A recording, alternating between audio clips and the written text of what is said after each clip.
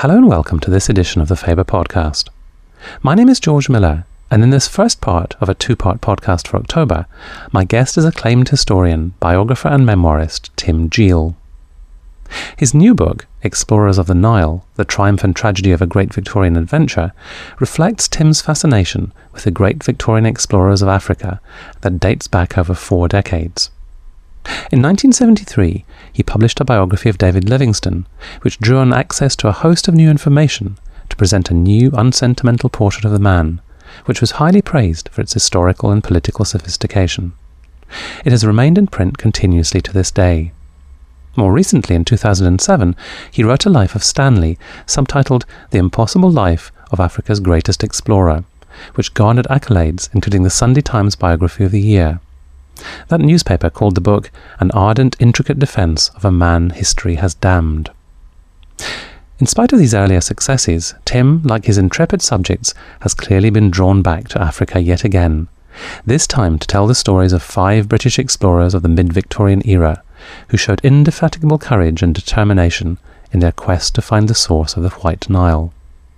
Just why this quest exerted such fascination for Burton, Speke, Baker, Livingstone and Stanley, you will hear in the interview. Tim also reflects on why it exercised the Victorian imagination more generally, and on the terrible privations the explorers had to endure in order to pursue their quest. I began, though, by remarking that ever since the Victorian era, people have invested in the reputations of these men, lionizing them, or later challenging their claims to greatness and seeing them as the first step on the road to colonialism. I think in a way explorers are owned by their nation too, even perhaps owned by their race. So you may have a view of how you think these explorers were because of the political view that you take of the African colonial era. If you think that it was the beginning of all things bad, and that the single most important thing about the legacy of colonialism was, in fact, its racism, the way that it demoralised Africans, the way that it perhaps corrupted them in some ways, and the way that it split up their countries in a way that was going to lead to war. And you would think mainly in terms of the disadvantages of it. But there would be a parallel group of people who would say that this had to happen, that the slave trade was there, that the gun frontier was advancing, that imagine if everything had been like Sudan and Darfur there, and imagine if white people had never gone there, what the hell would have happened?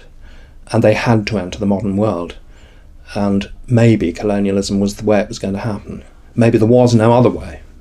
So these arguments very often determine how people want to see the explorers themselves. They would say, since it all led to such a rotten outcome, look at, the dictators, look at, superpower sponsorship of dictators and so on, look at the international trade system, which is so unfair, and everything. Well, that all stemmed originally. It's a seamless garment. It comes from the explorers onwards. But I would simply say that the explorers were in a different age. The explorers went years before diamonds and gold, before any minerals were thought of, really, as being the reason to go there. And they were fundamentally adventurers with a sort of Nietzschean twist. They were the bungee jumpers par excellence. They wanted, their thrill was facing death. It was actually living on the razor's edge for months, and they were most remarkable people. So it would, in my view, be grossly unfair. They had gone for adventure. They hadn't gone primarily to begin colonialism. Colonialism starts with people like Livingstone failing as missionaries and thinking, gosh, how can we make converts? And the answer is to change their way of life entirely. And how do we do that? We show them a steamship, we show them a factory, we show them a town. And then they're going to believe that we're something special. But we arrive with a wagon or something, well, that's a bit special, but not really special enough to change our way of life and get rid of all our wives and go to church. Why should we? I mean, it would be mad. So Livingstone came to that conclusion, and he put this together with the whole idea that commerce and Christianity was the answer, because the commerce would mean that when traders came, the Africans currently selling people to the Arab slave traders would in fact not do that. They would sell their natural produce, their ivory, their this, their gums, their this, their that, their beeswax and so on, to the visitors, instead of selling people. And they could get all the Western factory goods they wanted, the buckets, the mirrors, the cloth, everything that they coveted, trade beads. So that was really basically the idea. It was a sort of humanitarian idea in shape with Livingstone. But obviously there were other people like Rhodes and others who came along, or Leopold, who had very exploitative ideas. Now, I don't think you can really say that was the fault of the original people, who at huge danger to their lives performed this extraordinary task of actually opening up the continent and mapping it. People would say, well, look, they didn't really discover anything at all.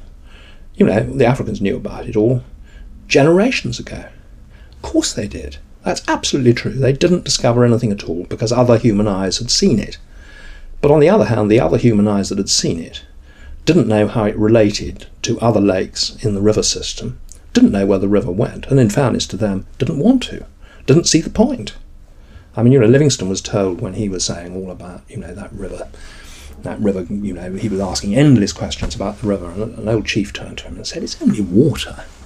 It's only water. And of course, on one level that's absolutely true. But to the explorers, it was the greatest geographical mystery.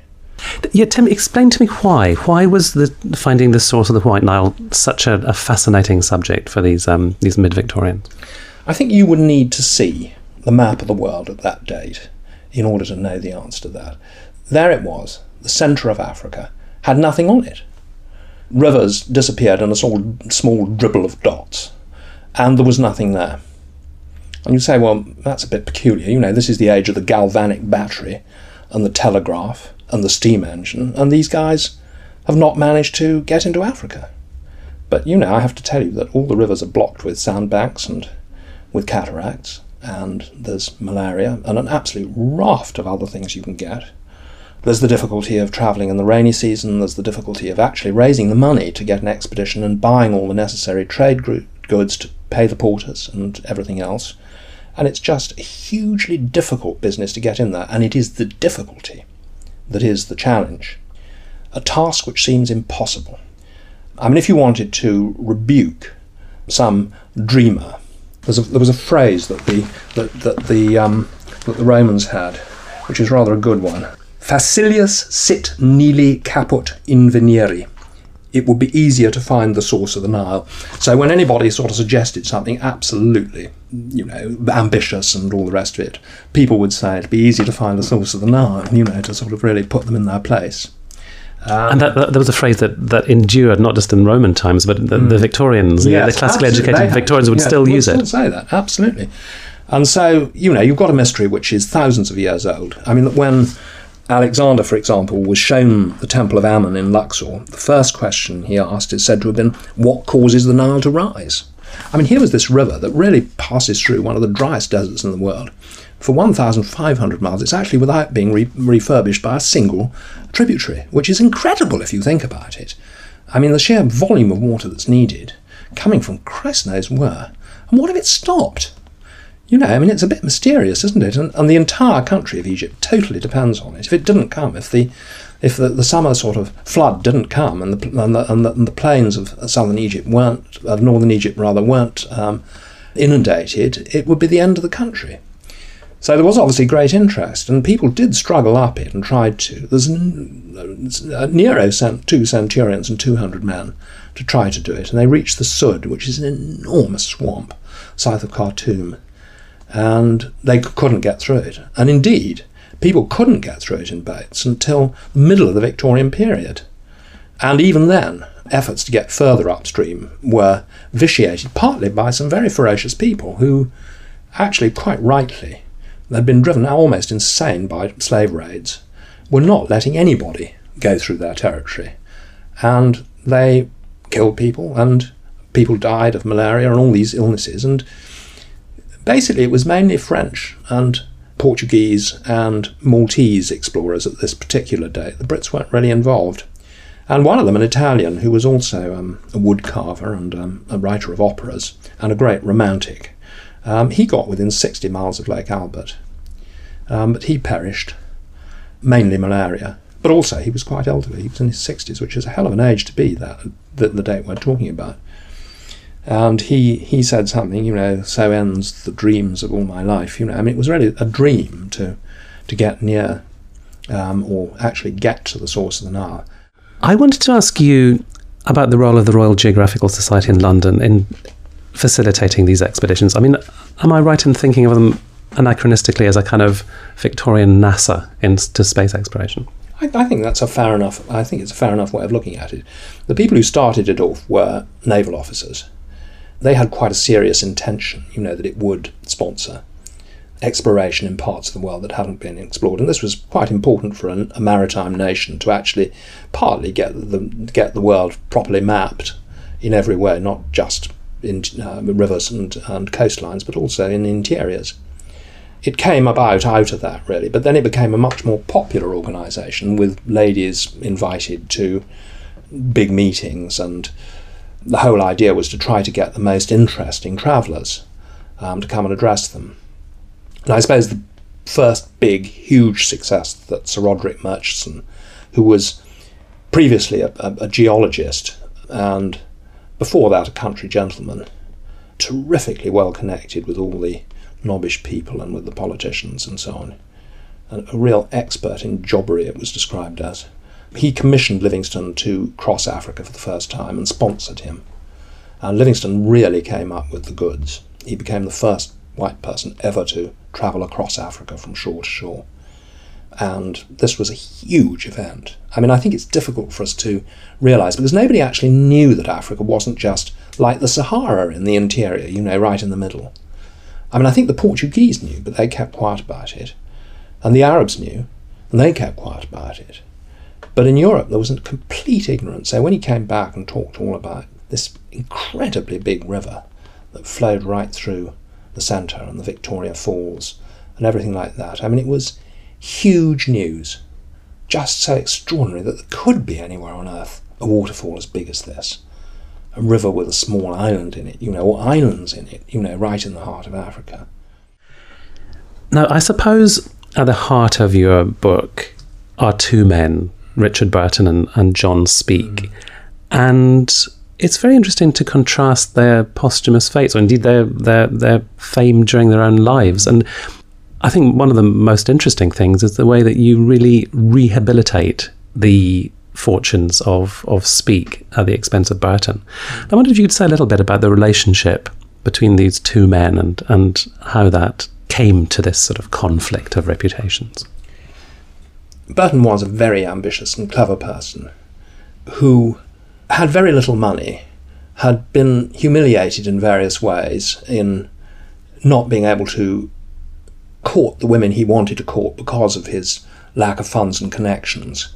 He felt, actually, although he cast himself as ruffian Dick, perpetual maverick and interesting sort of man of disguises and spying and study of sex and everything else, he was actually, he was sorry that he had not been sent to Eton, so he would have been better connected and better able to connect with Britain and actually make a career of some kind in Britain, but he felt too much of an outsider.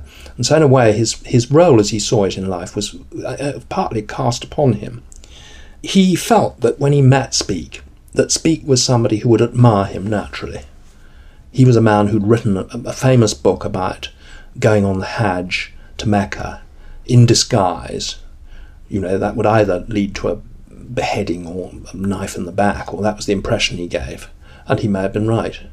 And here was this younger man, 6 years younger, who was, like him, an Indian Army officer. And he wanted Speke to admire him, and Speke was quiet and diffident and seemed in every way the right person. But gradually as time passed, Burton started to realise that Speke actually had a kind of steeliness. And he had a sort of kind of self-importance and self-regard which Burton said was so carefully concealed as even his intimates were scarcely aware of its existence. But he became more and more aware of this. There's quality in Speke, that Speke, you couldn't humiliate him or do things without him resenting it, but possibly not showing it. But Burton was never prepared to let Speke be his superior in anything. Although Speke, for example, did all the map making and measurements of this kind, which is so important for exploration, in fact absolutely essential, and Burton was only really doing ethnography. I say only doing it. It's obviously very interesting to write down what tribal peoples are doing along the route and what their culture is and so on. But you come back from an expedition like that without a map, and that's really serious, and yet Speke was making all of them. Speke, for example, had actually gone across Lake Tanganyika when Burton had been too ill. Burton had been sort of lazing and smoking on his back, while poor old Speke had been trying to hire a dhow to get up to the northern part of the lake, which was essential to see whether the river flowed out and then went on to become the Nile. And he was sent, he went to Lake Victoria and discovered it, yet Burton didn't give him the credit for it. He secretly wrote to the Royal Geographical Society saying he believed it probably was the source, or at least the feeder of the main branch of the source or whatever. But he never said this again, ever to anybody, and he flatly denied that Speke had found it. Speke offered him the chance to go with him. He could have been carried. He couldn't walk. He could have been carried just as he was carried for 1,100 miles. But he turned it down. He wouldn't go. And so when Speke went back, Burton was too ill to come immediately. Speke was invited to the Royal Geographical Society. He didn't basically run ahead, and it's almost certain he didn't make a promise. I mean, I look at these things. Burton said he promised not to go without him, Burton. Not because Speke then went back on a new expedition, which became very successful, the new expedition. Burton claimed that, he'd been cut out, that he would have gone. But there are so many things wrong with this, and yet so many Burton biographers have just taken it for granted that it was true. And this has been sort of a pivotal moment, hasn't it, in the denigration of Speke? This, accusation he wasn't a man of his word. He was a cad. He was a liar, a cad, and he took advantage of Burton. He went on his expedition. He was the junior officer, and then he stabbed his boss in the back. And Burton apparently wrote the words, don't you worry, Jack, don't you worry, Dick, these are words quoted from Speke, I'll keep my word, and I won't go to the society until you come back, and all that stuff. But in fact, these were written many years later. Quite impossible that they should have been remembered. And they made their first appearance. They don't exist in a manuscript of any kind. They made their first appearance in print in 1893. And Dorothy, the editor of, The Life of Richard Burton, basically very often invented things. And the book is absolutely full of inventions, which again, are rather denied by Burton's lovers, of whom there have been so many. Because he is attractive in a way. He was very naughty. He wrote very sardonic and funny letters. But up to a point, can one really necessarily say that's such a great thing? And you made some very interesting discoveries when you looked at the corrected proofs of Speke's journals as they were being prepared for publication, which really kind of round out and correct a lot of the misapprehensions about his character, don't they? Well, I mean, the first one was, to get people to understand the African. He said, that they are living in the condition perhaps that our ancestors lived in a more natural state of society in many ways than our own, before, in fact, civilization subverted it. And the very sort of language appalled his publisher, who thought, gosh, I think he ought to put in something about Christianity at this point, and none of this appreciation. And Speke, of course, his entire time there was full of interesting occasions. He was, for example, asked for sexual advice both by the Kabaka, the king, and also by the king's mother. So he was sort of trying to regulate her periods better and telling her that she needed really basically another husband in order to stop dreaming about the previous one in the way she was dreaming about him, because he'd died, and she basically wanted a husband still. And he gave her good advice. And then he gave the Kabaka very good advice. The Kabaka was really worried about not having as many children as he ought to be. But since he had a couple of hundred wives, he was clearly not doing things right. Speke felt that he should actually not be having intercourse so often. That the main thing which was cut out was the fact that Speke had fallen in love. He'd fallen in love with an 18-year-old African woman. And he really did fall head over heels. And she didn't care a stuff. Or at least she did want him. She wanted to keep him, but as a meal ticket. She wanted to die in the favour of a rich man. She'd always been with rich people. She'd been previously a wife of the previous Kabaka, and she thought Speke would be quite a good substitute. But she was so unromantic that it really sort of cooled his ardour terribly. But he was really upset. He gave her parting gifts and wept a lot and walked about half the night and was in a great state over it. And this is a man who was supposed, before I made this discovery, to have been scarcely human, to have had no milk of human kindness, to be prude, in the words of Fawn Brodie, and prim, and possibly even sexless, whereas, the noble brute Burton, who possibly had sex with men and women, and was an absolute riot when it came to that side of life, and was obviously the more interesting individual, certainly to us today. Little did they know. Now, you mentioned the fact that to the Victorians, the map was blank. It was white. But tell me a little bit about the societies through which these explorers were travelling, because it's obviously a rich and complex culture, and also the existence of these Arab Swahili slave dealers. So what was the sort of nature of the society that the explorers were travelling through? Well, one would say that sometimes there would be a king who would be a substantial being. He would have a very large number of wives and followers and would have a court. Speke met two really big kings. There was the king of Buganda, well, three, in fact. The king of Buganda, Rumanika was another king, and Kamarasi, the king of Bunyore, was another. So three kings within the latter part of his journey. And these people would have a court. They would have court officers. They would, their society would, in some respects, superficially looking anyway at it, be not unlike a feudal society. The chief would have obligations to his senior courtiers, and they would have many obligations to him, and he would be responsible for allowing people land and as an ultimate judge and arbiter. These, rather like our own medieval societies, were perhaps not overkind at times, and all the explorers noted, that there was plenty of bloodletting, but there would have been plenty of bloodletting at the time of the Wars of the Roses. So I don't think we can be too sure of that. And in any case, what happened in Europe in the Second World War should teach us a bit of humility. But very often they were small societies, small extended villages, and so forth. The Arab Swahili slave traders formed substantial settlements with their own houses, tembes, they had verandas and so on, and they built these places. They planted numerous kinds of vegetables completely unknown to the Africans, and produced really quite comfortable towns with palm trees and so forth. And they had been coastal dwellers, and they'd been there since the 9th century. That's right. They had been coastal dwellers actually for many centuries, since the 9th century, absolutely. What drove them inland was, in fact, strangely, the demand for ivory in Europe. That suddenly the stuff that came in from African sources was just not enough. I think the invention of the upright piano probably made a big difference to this, the ivory keys.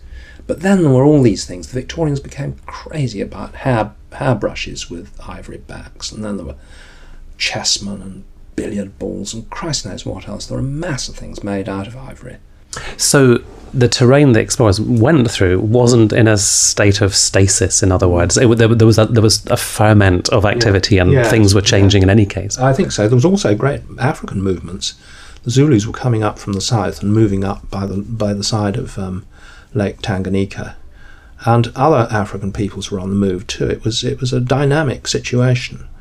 It was very, very tricky for the Africans, but I mean, obviously the trouble had started when the Europeans brought firearms to Africa, and when the slave trade was going on. I mean, this went back, almost to the 16th century. In fact, in the 16th century, the first firearms were brought by the Europeans, mainly the Portuguese, but others brought them too.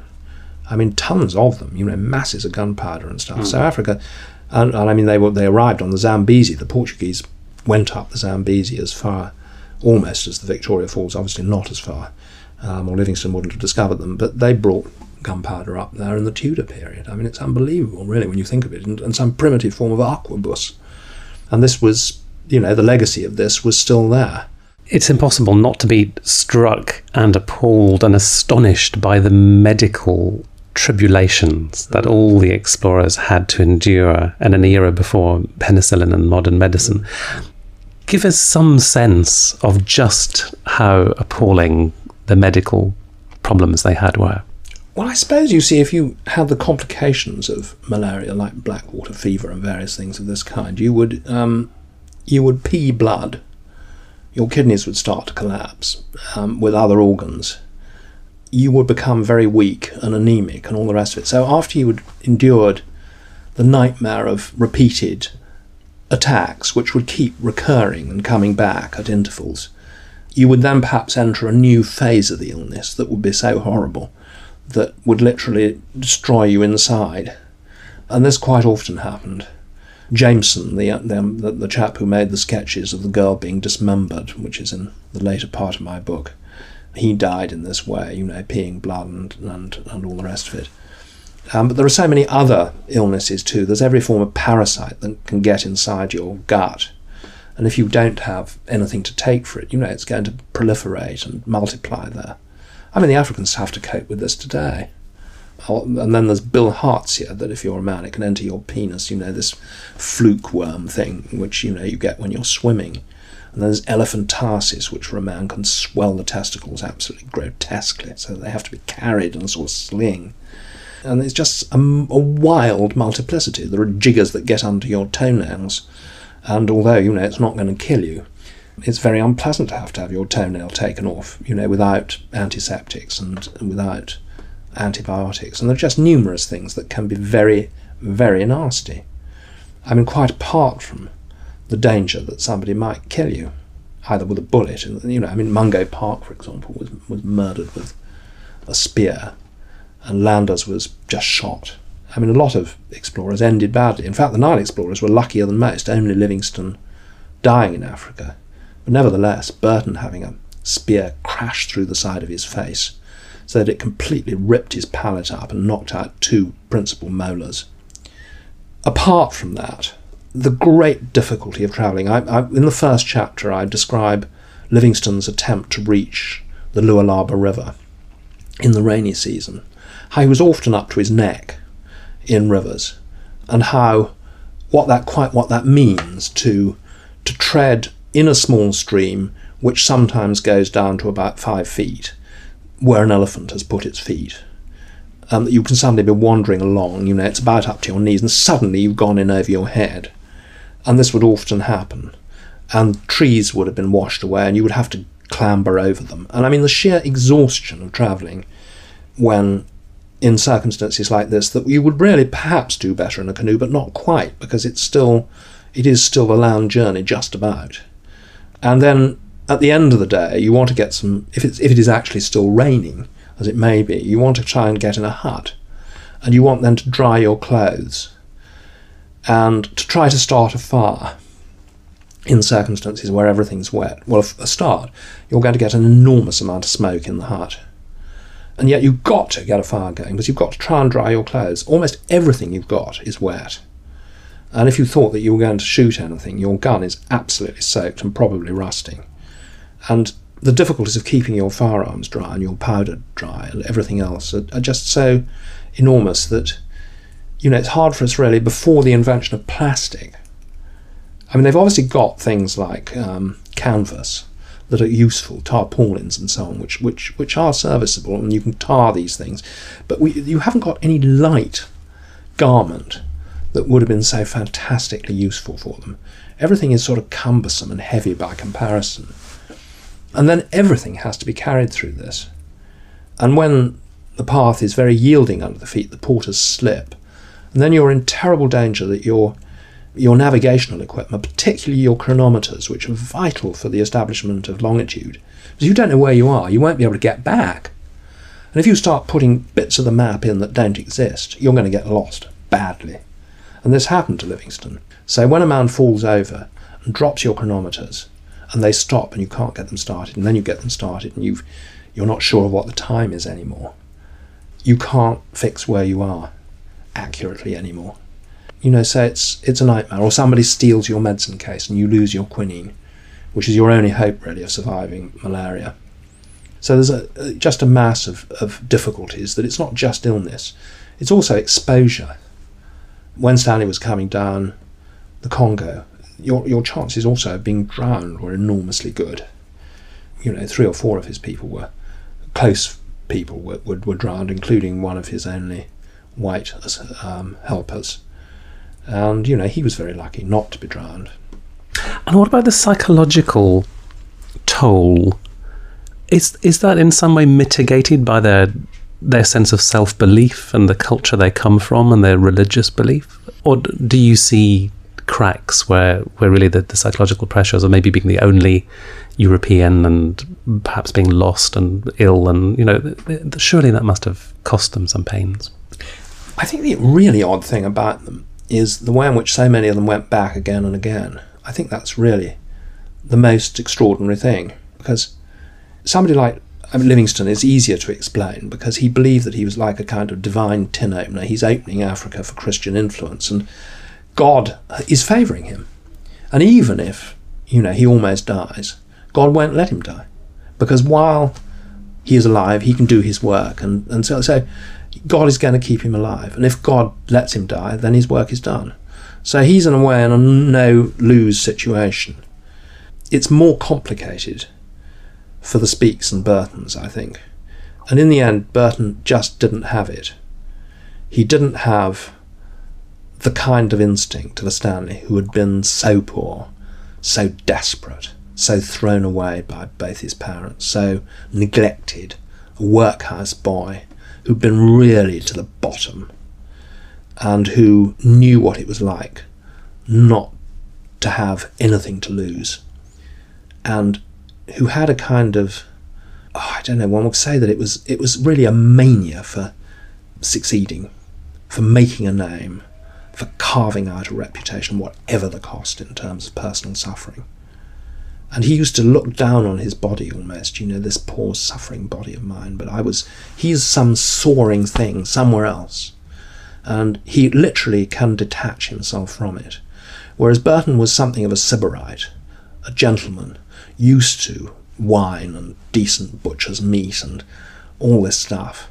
And he just cracked up. He could not go to the northern end of the lake.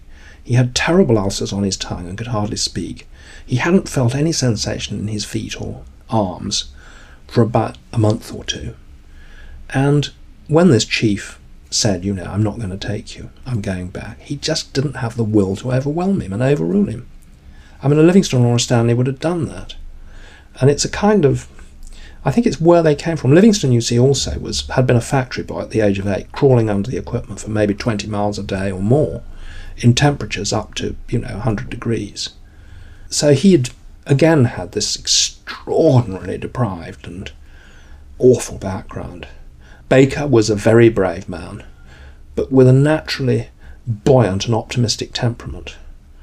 You can only sort of really judge him by the way he writes, that he's just one of these people, and we've met them, all of us, who can make the most of things, who when things seem pretty bad to most of us, they will find something good to write about or something that's interesting and intriguing, and somehow can cope with the kind of difficulties that most of us would be floored by. And I think it is partly just a kind of, maybe it's a genetic gift or something, that somebody like him could actually survive his beloved mistress, who he bought in a slave market in Bulgaria. He'd been hearing her death rattle for about 4 or 5 days. He dug her grave, so convinced was he that she was going to die. And I think if she had died, he would nevertheless have bounced back. Some people just are like that, and it is a mystery. I can't tell you why it was that a Baker was more able to cope than a Burton was. And the Burton said, I've had enough of it, canoe exploring. When Speake said, aren't we going to try and get to the head of the lake? He just said it quite honestly. I sympathise with him in a way. But the others just had this ability to be able to literally, while there was life, force themselves on. That the challenge was everything to them. Let me ask you finally, Tim, you spoke earlier about how there's a tendency to see these men really as the sort of first stage in the process of colonialisation. Do you think the time has come to reappraise them and to reevaluate them? I think we want to try and see what actually happened. When we look backwards, it's undeniable. These guys went there, and then missionaries went there, and then traders went there, and then colonial officials went there. And as various canny Africans said, there was a time when you had the Bible and we had the land, Now we have the Bible and you have the land. And, this is, of course, true, that there was a progression. But the intent of these people wasn't to cause thee. And you can read what they say about this, and you can see exactly how it happened. Chance. The motivation of all the people who went to Africa is so different. Many of the men actually, strangely, had been jilted by a woman or had had some kind of disaster. They didn't fit in, like a Speke or a Burton. Speke, for example, he didn't go home. He went to explore Tibet, or he went to shoot wild animals in Somalia or something. Can you imagine, after years away from his family, that he wouldn't go home? So there was something really unusual about all of the people who went there. They went for reasons of their own, and honestly, I don't think a lot of them. They went there to prove something. Africa's a great place for, if you want a dramatic backdrop to recreate yourself, to be a new person, to start afresh, So many of our proconsuls, as well as our explorers, went to Africa hoping to develop themselves, hoping to prove something. And it's really this thing. They didn't go, very many of the earlier ones, hoping to found a colony.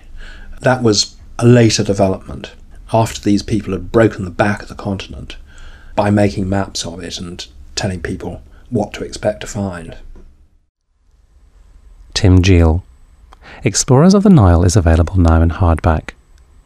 That's all for this edition of the Faber podcast, but there are lots more interviews with Faber authors on the website at faber.co.uk/podcast. And do look out for the second part of this October podcast, which is devoted to an interview with Nicholas Rankin, in which he tells me about his new book, Ian Fleming's Commandos. The best way to be sure you never miss another Faber podcast is to sign up for it by visiting iTunes and typing Faber in the search box in the podcast category. Until next time, thank you very much for listening, and goodbye.